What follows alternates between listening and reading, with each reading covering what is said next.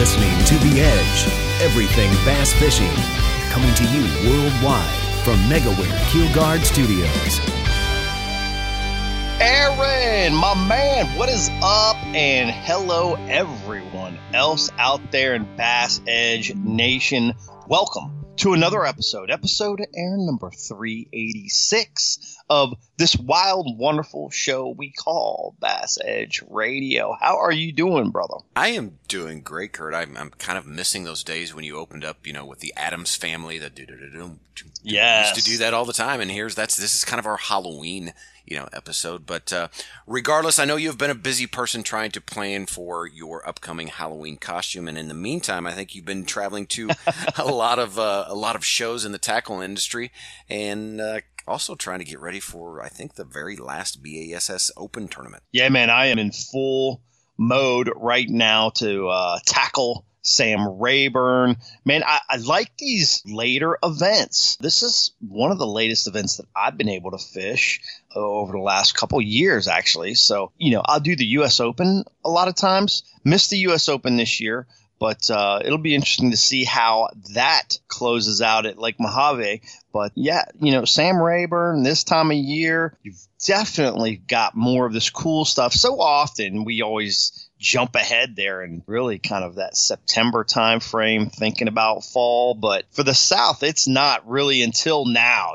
that October, November, even early December time frame down in my house at Lake Amistad that really checks in. But it's happening right now, and I'm excited about it. How has things been going on up your way in Missouri?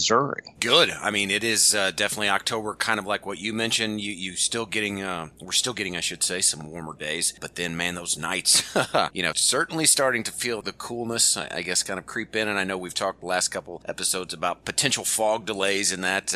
Will that be a role for you, Kurt, down at Rayburn? Well, it could be. Lake temperatures are cooling. You get one of those fronts in those cool mornings. Water temperature still much warmer than the air temperature this time of year, especially in the South, and you can have those issues. It seems like it's a lot more prevalent on those narrow river-based systems like Table Rock, Red River, any of those smaller, narrow waterways. I don't know why that is. Maybe just because the weather, the wind, or something of that nature. But always in the fall, fog is a player. And you don't want to lose time out there on the water. But the key is to be safe. Sure. And it's more of a mental pace, or, I guess throwing you kind of a curveball there when you're sitting there chomping at the bits trying to get out on the water and get to your first spot. But, you start second guessing. Do I have enough time to make that run? Or it can play mind games for sure.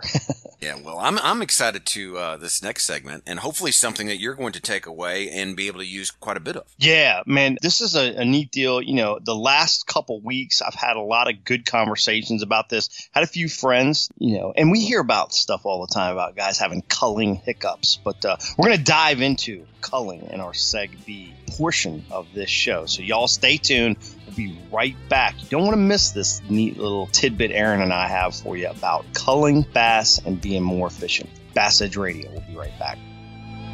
Nitro Performance Bass Boats. Get pro-level performance with the Nitro Z18, the official boat of Major League Fishing. The Z18, with its nimble handling and versatility, sports many of the features in the larger boats in the line, like a Guardian Live Well, a heavily insulated cooler, dual 8-foot rod storage, and our smooth and fast NVT hull.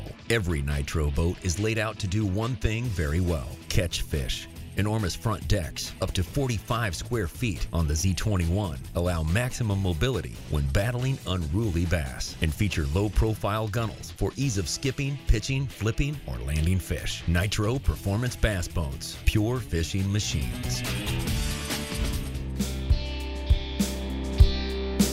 Aaron, as we alluded to in the opening, this segment B, man, we're going to talk about culling. We're going to talk about culling because I've seen a lot of issues going around with culling. In today's age, bruh, that's terrible.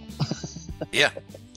I actually had a friend in an event back in September that had a mishap. He didn't realize this till he got to weigh in, but he realized that he had a 14-incher between everything else, and he had culled like a 16-incher, like a 3-pounder, and ended up weighing in a 2-pounder. Lost, a pound, maybe a pound and a half, right, to his weight that he could have had because he called the wrong fish. How many times, Aaron, have we seen 2-pound penalties because an angler has 6 fish in their live well and they make a cast? That's what I was about ready to say. And or even coming back to the weigh-in facility. I've seen it to where yes. Individuals have, in one instance, have actually made it all the way to the scales. So, yeah.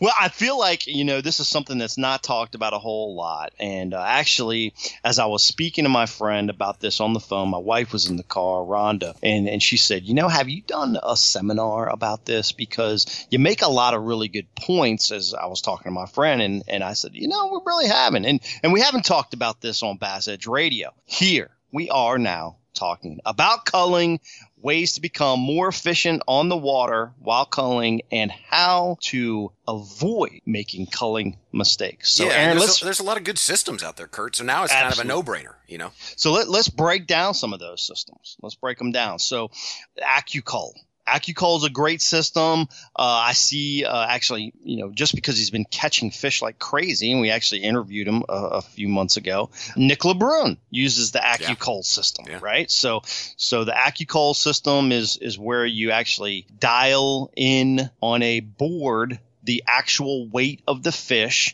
and then it relates to a color of cull ball that you put on the fish in the live well. So the actual weight. Used to be sponsored by this company, Aaron, back in the day, right? Mm-hmm. Ardent. What are those things called? Yeah, that is the Smart Cull. And the original system was it had the old school metal stringer style where you would have to pierce, the fish's mouth. And now they've adapted that to the more conservation friendly, which is the clip. But on that particular system, Kurt, the floating balls themselves, they have a dial on them. So you can put in there pounds and ounces after you, in my case, weigh the fish. And so then as you put that in your live well, exactly what that fish weighs. And we can talk a little bit more about that, but there's a lot of good systems out there. Yeah. Some of the first conservation systems out there was Cal Coast. They have a great little culling system that clips onto the fish's lip as well. And, aligning with that new conservation, where a lot of tournament organizations are requiring that conservation type culling system so it doesn't pierce the fish. But you got the Cal Coast Fishing. They just have numbers on top of some foam deals that float in the live well. And then you got the TH Marine, really popular. Both the Cal Coast and TH Marine more on the balance beam style of culling, whereas the AccuCull and Ardent system is more on the weight, getting the actual weight of the fish and then recording it, then kind of knowing what to utilize next. Aaron, what kind of system are you using? What do you like to use as your cull system? Well, on days that I actually get to cull, Kurt, let's start there first. But so I'm using the Ardent Smart Cull, and instead of dialing it in with the pounds and ounces, I have my colors memorized, so I know the yellow ball is ball number 1 through ball number 5. So I only keep 5 of those in my live well with me, because essentially I will use the Rapala scale that has the bins on there. I will weigh the fish. Bin number 1 coincides with my yellow ball, which is ball number 1. And that's how I do it. And awesome. Go from there. How about yours? So I utilize the TH Marine cull system, and I actually record my weight of the fish if I'm catching a lot of fish. Otherwise, I'm just straight up using the balance beam system, which sometimes I'm actually not even using my cull clip for every fish, only the smaller fish. Mm-hmm, mm-hmm. Which, after all of these discussions I've had, realize that's not the best way to do this, Aaron. Yeah, I see. So I'm changing my system. Yes, and this is why I wanted to have this conversation. I think one of the most important things that we can do after watching several people that are great culling anglers is have a routine. Have a routine and use that routine every event. You'll never end up with 6 in your live well. You'll never end up culling the wrong bass, because some events you feel like, well, I'm only going to catch, 5 or 8 fish. I can just cull throughout the day because some of them are going to be 3 and 4 pounders and some of them are going to be 1 and 2 pounders, right? Right. But other events you end up catching 20 or 25 fish and the weights are really close, right? So if you use the same routine every event, you'll alleviate yourself from getting in a pickle and making culling mistakes. So number one, I think that's crucially important. And Kurt, to tack on a little bit on that, I mean, that is why, whether it's right or wrong, but I think what you just mentioned in kind of bringing light to your own system, that is where mistakes are made. My system is 5. I only keep 5 of those culling tags or balls in the live well with me. So therefore, I know if those are all deployed, I've just caught my 6th fish. It is then time to cull. Everything I first start out by weight, assigning to those bins. Then I go back concerning with a balance beam. The bin system in that Rapala scale is good, but I want to make sure, because when ounces count, you want to make sure and use that balance beam. I think that gives you a true reflection of which fish is going to be heavier over the other one. And then at that point in time, that's kind of where you get to, in my opinion, a refined system. Yeah. If you got a 2.4 and a 2.5, well, was it windy? Was it wavy? Right. You can throw it on the beam and be 100% accurate. And I usually find when I do that as well, that the weight seems to be right, but it's always good to clarify with the beam, because gravity don't lie. That's right. Gravity don't lie. So good stuff there. I feel like I've seen a lot of systems. I encourage people to watch Skeet Reese. Skeet Reese does not weigh his fish, but he has a fast, efficient method, in my opinion, to beam his fish very quickly. You look at a guy like Michael Neal. He takes time, weighs every fish, marks it down, knows what bin, just like your system is. You take a guy like Nick LeBrun using the AccuCull system, same thing. So I encourage the anglers to come up with a system. Take some time this winter, refine a system. And I actually like the weigh and then beam later. And I'll tell you why I like that. Specifically with smallmouth events, you don't have to handle the fish as much. You got a 2.7 or in a 2.4, you don't have to throw those on the beam.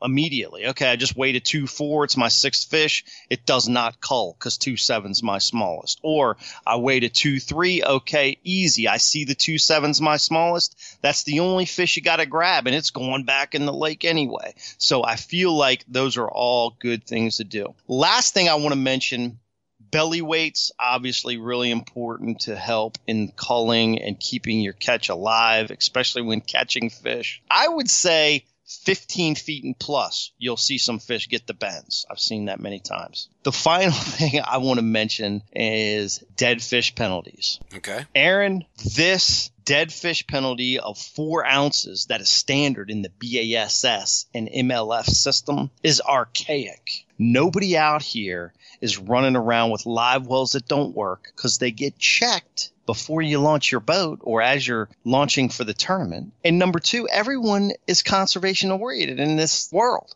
We're all for catch, weigh, release. We're all for releasing the fish after weigh. So just because a fish decides to eat your bait a little deep, or, you have an issue maybe with a dead fish, a 4-ounce penalty, dude, is too much. We need to knock that back to 2 ounces or something. Because if you have 5 that are dead, that's 20 ounces. That's affecting the outcome. That's a pound, 4 ounces. That's affecting the angler and the outcome. And maybe he didn't do anything wrong, right? Maybe his battery died, or maybe the pump went out, or something extreme happened. You guys shouldn't be penalized that much, or any angler shouldn't be penalized that much for it. So I think that dead fish penalty is archaic. I think we need to move to 2 ounces. What's your take? Yeah, I think, that's a different way to look at it. I guess I never thought about that, Kurt, just because I'm so conditioned, I think, from the tournaments. They've always been there. But like you said, in this day and age, the equipment is such to where, all of the boats, all of the technology, everything is there. Nobody wants to come in with a dead fish. So very, very interesting, I would say. And I've even seen some tournaments to where you lose the fish, the weight of the fish, which is excessive. So anyway, one thing I do want to add as we close down here, Kurt, and I'm sure you're probably familiar with this too, but I got tipped into like cutting pool noodles, the width of my live well. And what that does actually is it creates the fish from banging against the top lid, but also creates an airspace to where the water, when, you know, fishing back in the summer and heading into that early part of fall when those water temperatures are up there, keeps that a little bit cooler in the live well. So one thing there, because they're very easy to reach through. I don't know if you use those or not. I have used them, and I think they work great. And I completely agree. That's a great tip. And I think everyone should use the noodles. I think boat manufacturers should make a better lid. Yes. Great point. But yeah, that's part of that process. So, hopefully everybody enjoyed this quick discussion on culling. We could take this to all new levels, I think, right, Aaron? But this is just, you know, kind of the tip of the iceberg. Think about this process. Don't become one of those anglers that makes a mistake because you're going to slap yourself silly over it. Have a routine. Stick to your routine every tournament. Have an effective routine. It's going to make you a better angler. It's going to make you more efficient on the water, and you're going to avoid terrible potential mishaps. Bass Edge Nation, we're going to roll into the Feature Angler Spotlight. Y'all stay tuned right after this message.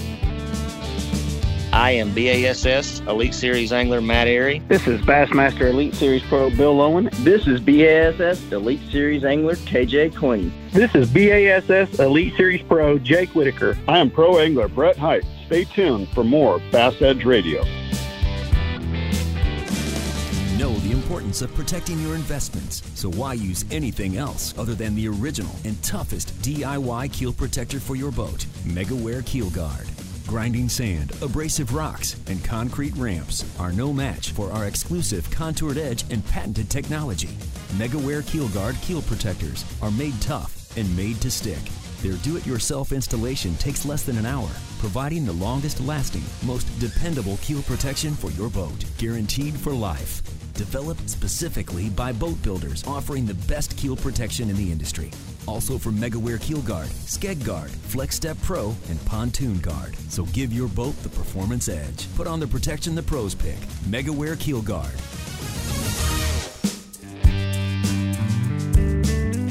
The final 2022 event of the Bassmaster Elite Series was on the Mississippi River in Wisconsin last month. And we have with us today the champ in the Featured Angler Spotlight, dude, knocking down 2 major tour wins in a row in the same impoundment is not common. We're going to work to break this down with BAS Elite Series angler Brian Schmidt. Awesome to have you on the program again, Brian. Aaron, Kurt, I'm very, very, very excited to be here. It means I did something good, you know, so I'm excited to be back with you guys. You know, just blown away. Still in the kind of shock stage, to be honest with you. Let's run with that a little bit, Brian. You know, and again, congrats on the win. What is it with you and the Upper Mississippi? I mean, seriously, an FLW Tour victory there in 2017, and now the Elite Series win in 2022. You know, I really don't know. It's one of those deals like, yes, I saw it on the schedule coming into 2022, and I checked it down as, you know, hey, that's one I'm looking forward to. But, you know, when you have history like I did there, I've been there one other time and I won. I'm like, surely lightning's not going to strike again. I didn't want to put that pressure on myself, but it happened again. And, you know, it's just one of those deals, man. I think I really understand that fishery. It's so similar in so many ways to where I fish, you know, pretty much my whole life on the Potomac and stuff. And, you know, it's full of grass. It's a river fishery. And they're biting, you know, so it's just about finding the biggest fish and possibly finding somewhere that's not pressured. So, you know, I don't know. I just definitely connect there. You know, it's a tremendous fishery.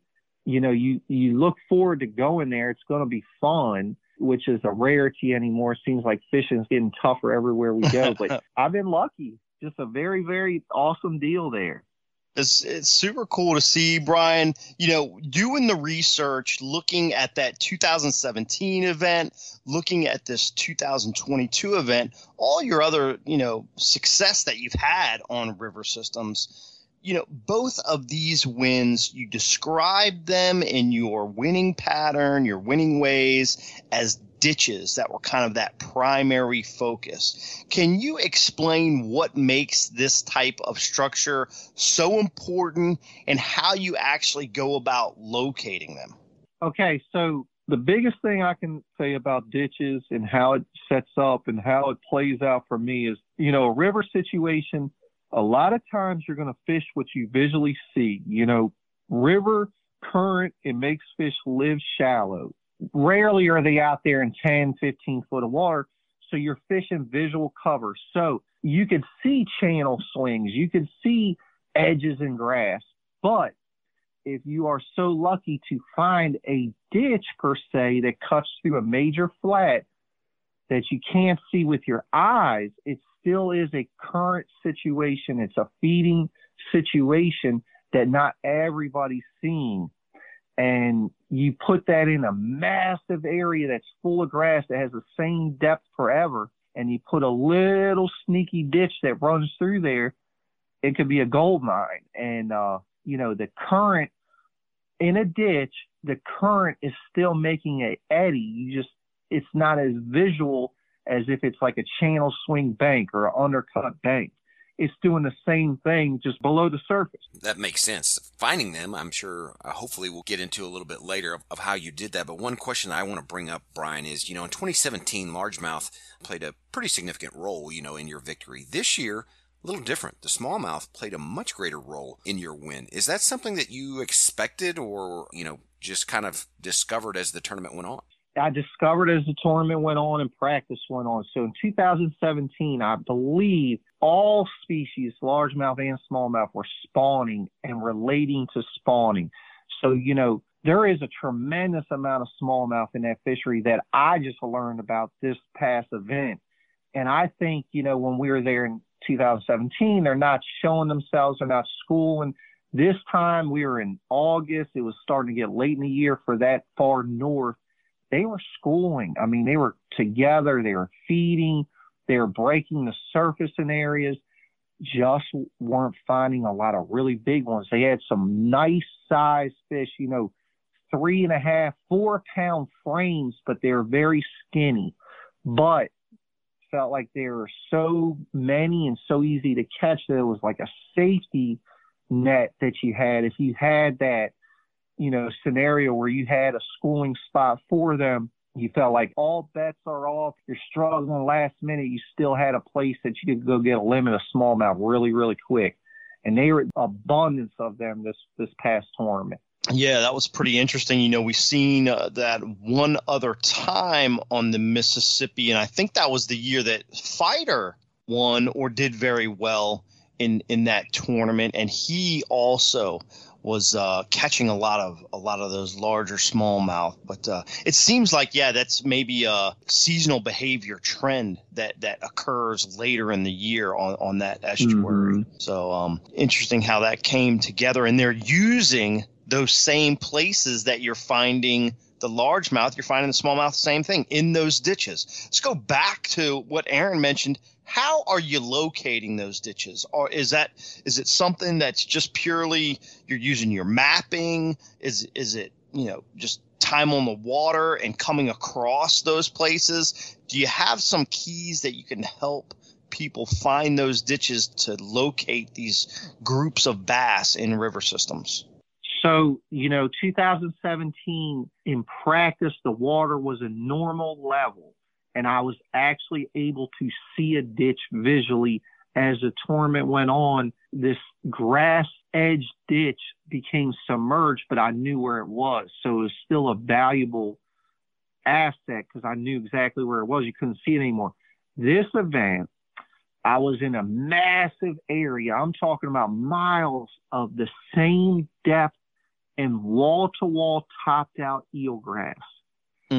Maybe if you flew over it with a helicopter or something, you could see a little bald spot. But I was luckily just running around through this area on pad, and I came to a bald spot. I'm always keeping an eye on my 2D sonar when I'm running around, 35, 40 mile per hour. Shoot, there's a quick little bald spot. And I noticed in that bald spot, there was also a slight depth change. It dropped off a few feet. So I turned around, put the trolling motor down. A lot of guys took their live scope off their trolling motor or their forward-facing sonar because they were fishing so shallow they didn't want to get a lot of grass and stuff snagged on it. I left mine on, turned it on, and when I shined it towards that ditch, my goodness, the amount of light. So that's how that all happened, you know. And once you start to realize what happened there, towards the downriver side of that ditch, there was a high spot.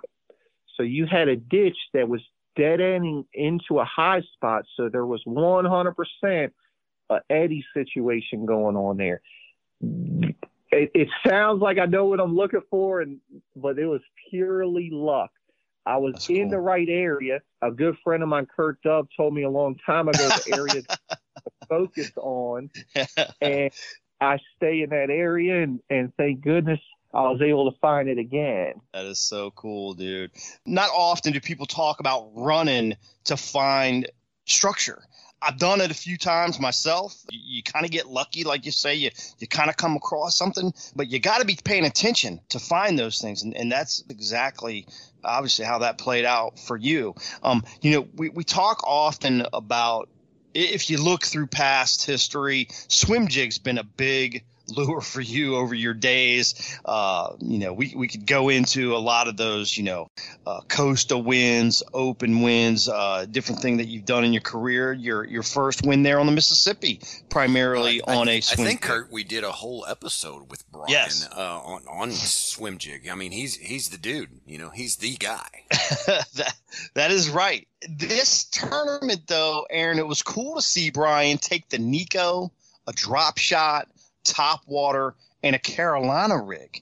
Brian, from your perspective, what is it that alters these behaviors to make specific techniques better than others throughout the year? Because it had to be one of those deals where, you know, you're trying to rely on strengths. You see these fish light up on your scope when you find this ditch, and you probably think, oh, I'm gonna swim my little Schmitty through these guys, and it's lights out. But it's not how it played out. How did that all come together, and why do you think these fish behaviors are changing to the techniques that you had to use to get this win? So to create value to that, to this answer is 100% I am a swim jig nut. If you put me on a river with grass, I'm going to push that technique. I know it exists. And I feel like if I can find it, I can do it with the best of them. So coming into that last event, you better believe I pushed it and I tried it and I wanted it to happen. Of course, after the event, I did notice a couple anglers were doing it that did very well. I could not get it going. I don't know if I was focusing on a little bit deeper water, but thank goodness through my experience now and evolving a little bit as an angler, I try not to sink with a technique. I try not to force a technique anymore, and I'm willing to adjust and expand. And luckily, I know, you know, through watching videos and past events there, they like a Carolina rig. And, you know, the first day of the tournament, I wanted to catch them on a swim jig and a vibrating jig. That's what I caught them on in practice. And I don't know what changed. And we didn't even have an off day.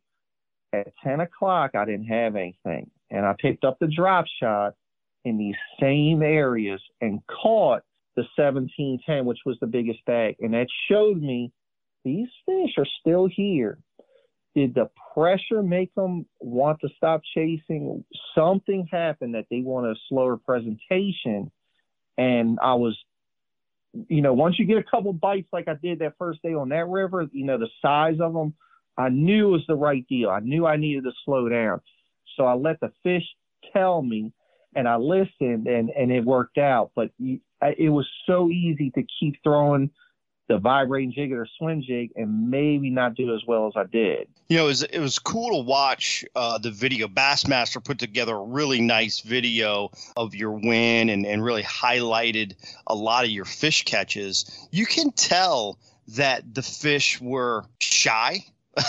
You know, you'd get a bite and you'd feel them. You could see you getting ready to set the hook and then not, and then get ready to set and then not, because they were kind of nipping at things. And maybe that was just that, like you say, pressure, the fall time of year. The fish are skinny. They're not feeding heavy, but you found some of these magic areas. And I assume as you're changing techniques and working different techniques in this pile of fish, in this ditch, and a few other areas, that you're kind of force feeding them, and that helped with these different techniques, because you could tell they just weren't fired up every day, right? Yes, it kind of reminded me of like a clear water schooling, a schooling bite, like a September Lake Hartwell. Like they're there and like they're just waiting for bait to swim by, but man, they are tough to catch unless they're activated by some bait swimming through. And that's what it kind of reminded. Even on the special northern fishery that they're supposed to just jump in the boat, they were just dialed in to what they wanted to feed on, and they wouldn't just bite anything. And for some reason, as the week went on, the Carolina rig really shined. I mean, it was just like, that was the hardest bite that, you can learn a lot just from a bite, just how hard they bite or how hard they hold on to a bait. And that seemed to be the number one deal. They were really hard on the drop shot there. Now, I sat there for hours and I threw all my little Schmitty swim jigs. I threw everything. I gave them the whole works, and they just wouldn't bite it on that particular place. Now, Keith Combs, who I saw, who wasn't far from me, he was catching them on swim jig. Yeah, it was cool. And then on the last day in that video, it shows how well you caught them on a walking bait, and they kind of got fired up. And every day is just so different, man. And that's why you win the event, right? You're able to adjust. You're able to use this myriad of techniques that you've got confidence in to take it to the next level. Yeah, it was just really cool to watch the change throughout the week, just to watch the fishery change, not just the fishing, but, the water was coming up again, the grass was starting to get submerged. It was changing so much, man. And I don't know, they were just coming to that place, is what I believe. They were coming to that particular place that I was fishing, and I believe there's probably more places like that just didn't get found. Sure. Man, Brian, great stuff. Hold the line. We're going to power pole down for a moment. We're going to be right back with more winning river strategies from BASS Elite Series angler Brian Schmidt. Patented in 2000, perfected over years of testing and real-world punishment, the Power Pole is the ultimate shallow water boat positioning tool. Swift. Power Pole deploys in seconds from anywhere in your boat. Virtually silent, Power Pole won't spook wary fish. Secure in strong current or gusting winds in up to 8 feet of water. Engineered to take it with a lifetime unconditional replacement guarantee on the spike. Power Pole, swift, silent, secure. Visit powerpole.com to find a dealer near you. Bass Edge, presented in part by Mercury Marine, returns with BASS Elite Series Pro Brian Schmidt in this episode's featured angler spotlight. Mercury Marine, go boldly. Brian, let's talk about today's bassin. We're here mid-October as we transition into fall fishing on rivers. What changes will you anticipate the bass to make, and how will you adjust accordingly to catch them well? Okay, so it's a really cool time of the year to fish, and I really love it because a lot of people start to transition to hunting. They stop thinking about fishing and start thinking about hunting, so the fish actually get a little bit of a break, and you can get out there and you're not fighting the boats. So, on a river fishery, so let's just take the Potomac where I live. You get into October, you start to get a cool down. The grass is starting to break up some. Your thick matted areas that have been topped out all summer long, that have been impenetrable, they're starting to break up. And I noticed that the fish start to move as well, and they start to look for the cleanest, best habitat that's left for them, and they can really, really stack up. So the best way to cover this scenario is, now you can work something over top of the grass. Let's tie on a buzz bait. Let's tie on a vibrating jig. Let's tie on a swim jig, and let's get cover in water. And then the fish are going to tell you where they're at. And man, you can really find a lot of them.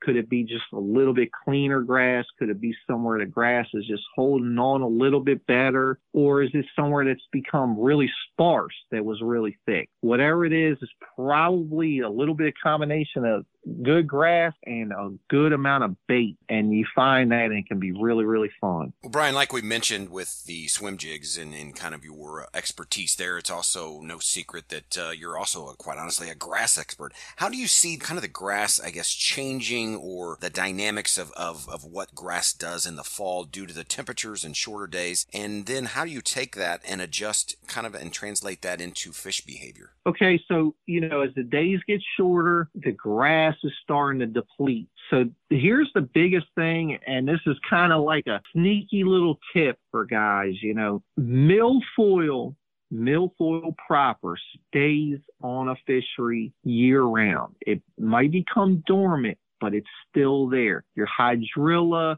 your eelgrass, your river grass, all these other kind of grasses sometimes can just get taken away by the time of year. They need a certain amount of sunlight or temperature. So your milfoil stays true. Simply find the milfoil a lot of times in the fall as the days get shorter will help you locate fish a lot quicker.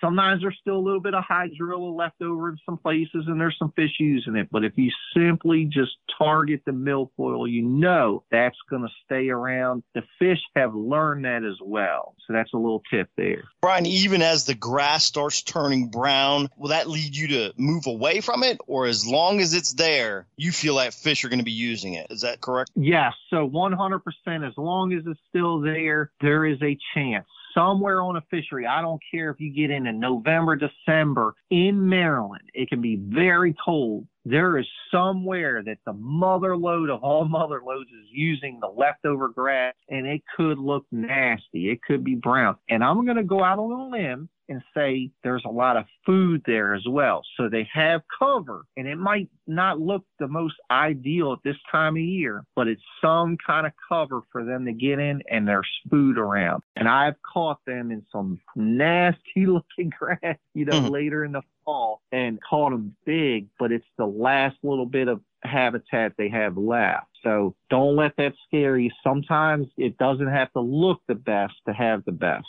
Cool. Brian, you made some interesting comments, and I actually saw a lot of people kind of repost some of these comments on social media on stage when you won there on the Mississippi concerning, some of the volatility of being a bass pro. As an extremely successful angler, you even see the struggles to stay on top of the bass fishing game. Is it just the essence of kind of professional sports? It's a eat or be eaten, that's kind of what pro sports is, right? It's the creme de la creme, the best of the best. It's hard to get there and maybe harder to stay there. I'm not sure, but do you see some alternatives the organizations can change to help make a career as a pro angler be more stable? Or do you just feel like that's part of being in a professional sport? I could talk to you about this for a whole episode, so right. It's a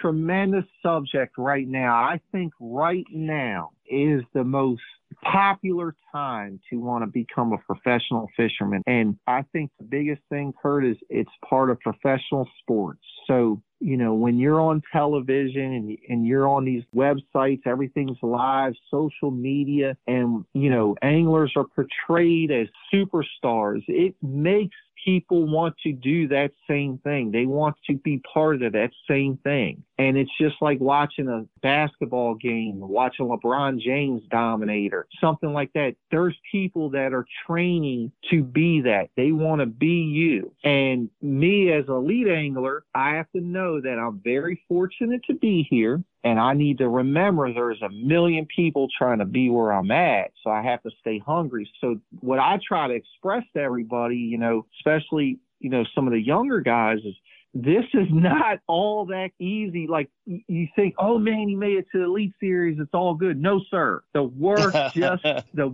just started, and it is a humbling, trying, stressful situation, but it is so rewarding at the same time. So, it's a privilege to be here, and you got to keep the mindset that there's a lot of people that would love to take your position. And I don't think there's any way to change it to keep the same value that it portrays. You can't just say, all right, it's going to be 100 guys, and these are the 100 guys that are going to be here forever, because that would eliminate everybody's want to be there, because there's no chance to be there anymore. So you got to have the option for guys to become an elite angler. So, that entails there's going to be guys that get eliminated from being an elite angler. It's a tough deal. I'm always stressed out. It's never just an easy thing.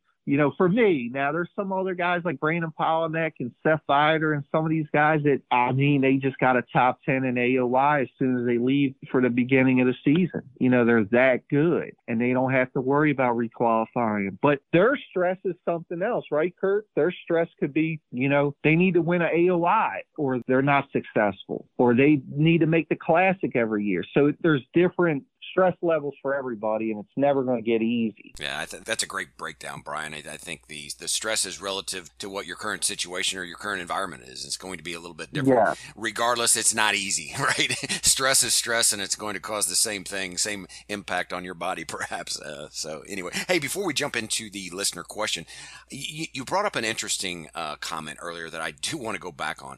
And, we spent a lot of time talking about forward-facing sonar since it's came out. You mentioned that you decided to leave your forward-facing sonar on for the tournament. Understandably, a lot of people took it off because if that's wrapping around, right, maybe you don't get the reading, maybe you just think it's not going to be a player. But what caused you to leave that on? And because I know you're a fan of it, do you often use your forward-facing sonar in shallow water? So I am a huge, huge fan of the forward-facing sonar. The Garmin Live Scope is incredible. It has saved me so many times. I hate to keep saying this because I wish, it was a secret, but it's not. And I apply it everywhere I go. Now there's certain fisheries that you can apply it more than others, but even on a shallow river fishery, there's always somewhere that you can apply it. Hey, sparser grass situations, 3 and 4 feet,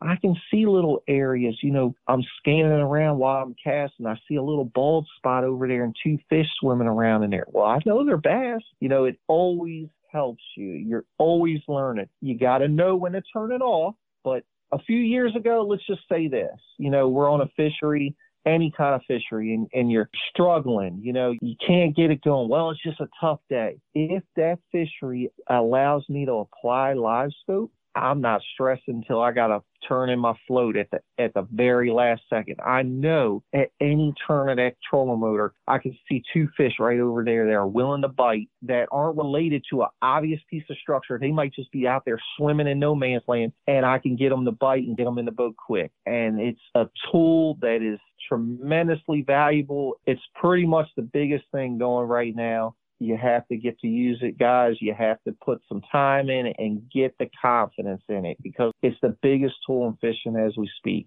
Brian, let's dive into that listener question that Aaron alluded to. We've got Glenn McMurray sent in this question, and Glenn's from New York. He wants to ask this: how effective are swim jigs and vibrating jigs on smallmouth? I hear a lot about drop shots, Ned rigs, and those popular tournament strategies on the St. Lawrence and Champlain, but would really like to expand my game if they can be effective.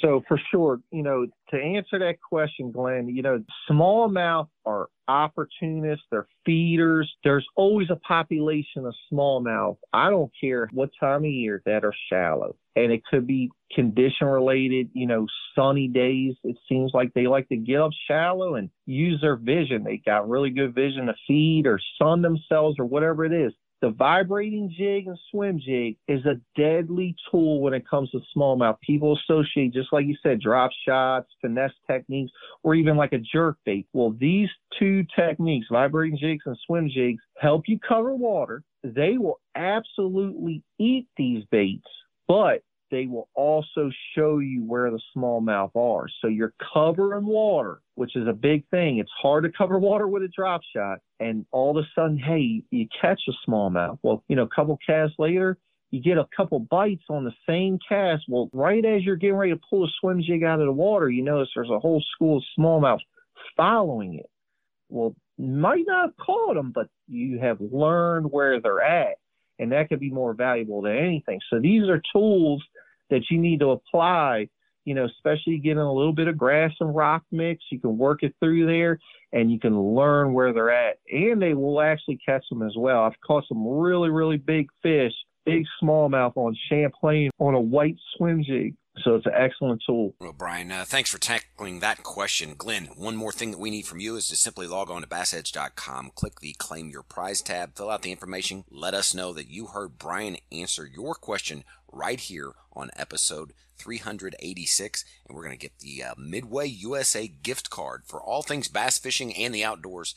You're going to get to spend that freely there at MidwayUSA.com. Continued reminder to Bass Edge listeners, log into BassEdge.com. Simply click the Ask the Pros tab, or you can, usually we have a post or two once or twice a month, I should say. They're on our social media platforms, and you can fire in those questions there on the comments section. Love to hear from you. Get your question answered right here on the show with great anglers like Brian Schmidt. Well, Brian, congrats on a great season and good luck at the Toyota Championship next month. Any closing thoughts for Bass Edge listeners? Yeah, so here's a good little thought that I was just thinking about here, guys. There's always a textbook. There's this common knowledge for fishing, for tournament fishing. This is what should be going on. This is what you're supposed to do on this fishery.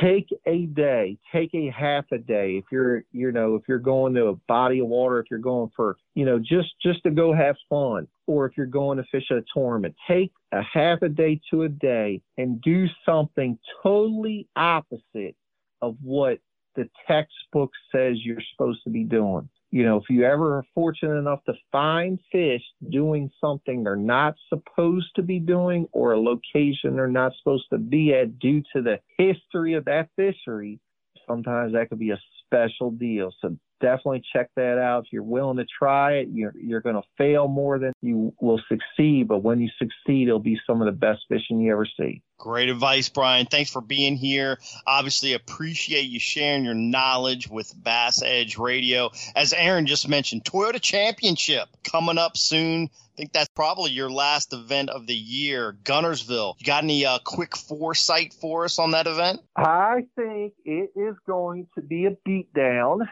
I think Guntersville's on a major comeback. It's full of grass. It's got current, and we're going to get into a time of year where they're really starting to gang up and feed. I'm excited. Did you guys know I like fishing grass? I think we've heard that. Yeah. I think we've heard that. Man, we are going to be watching, obviously, again, wishing you the best of luck down there, but we'll definitely tune in to the Toyota Championship. I believe it's November 2 through 4 down there at Lake Guntersville. Someone's going to walk home with $200,000, probably a guy that likes to fish grass. So it'll be fun to watch. All right, everyone, hang right there. Aaron and I will have some final thoughts right after this short break. You know the importance of protecting your investments, so why use anything else other than the original and toughest DIY keel protector for your boat, MegaWare Keel Guard. Grinding sand, abrasive rocks, and concrete ramps are no match for our exclusive contoured edge and patented technology. MegaWare Keel Guard keel protectors are made tough and made to stick. Their do-it-yourself installation takes less than an hour, providing the longest-lasting, most dependable keel protection for your boat, guaranteed for life. Developed specifically by boat builders offering the best keel protection in the industry. Also from MegaWare Keel Guard, Skeg Guard, Flex Step Pro, and Pontoon Guard. So give your boat the performance edge. Put on the protection the pros pick. MegaWare Keel Guard. The PowerPole Charge Marine Power Management Station is the most advanced system of its kind available on the market. It does the work of 3 devices, a traditional battery charger, a charge on the run, and an emergency start system, all in one compact unit. The Charge lets you run your boat's accessories the way you want to run them by allowing you to monitor and control your power usage through the PowerPole app. It automatically devotes power to the batteries that need it the most for maximum efficiency. The new Charge from PowerPole. Power where you need it, power how you need it, power when you need it.